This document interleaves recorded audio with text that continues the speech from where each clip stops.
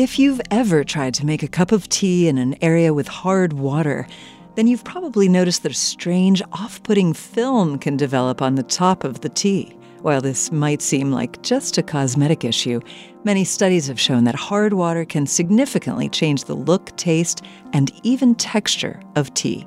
The United States Geological Survey classifies hard water as containing between 121 and 180 parts per million calcium carbonate, as opposed to soft water, which only contains 0 to 60.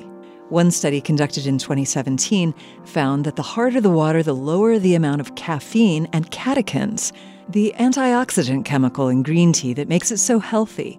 Researchers found that the hard water's mineral content and pH, a measure of a substance's acidity or basicness, caused these compounds to oxidize more quickly, making them break down and bind together, forming new molecules. The result is tea that tastes more astringent, feels thicker on the tongue, and looks much cloudier. And that film on your tea? When all that extra calcium carbonate comes into contact with natural plant compounds found in tea called polyphenols, it can create what's called tea scum, the consistency of which depends on the water's pH.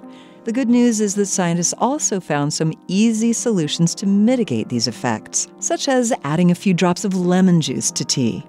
Doing so makes the water more acidic, and while not totally removing the effects of the hard water, can prevent the catechins from binding, thus improving the taste and appearance of the tea. This moment of science comes from Indiana University with production support from the Office of the Provost.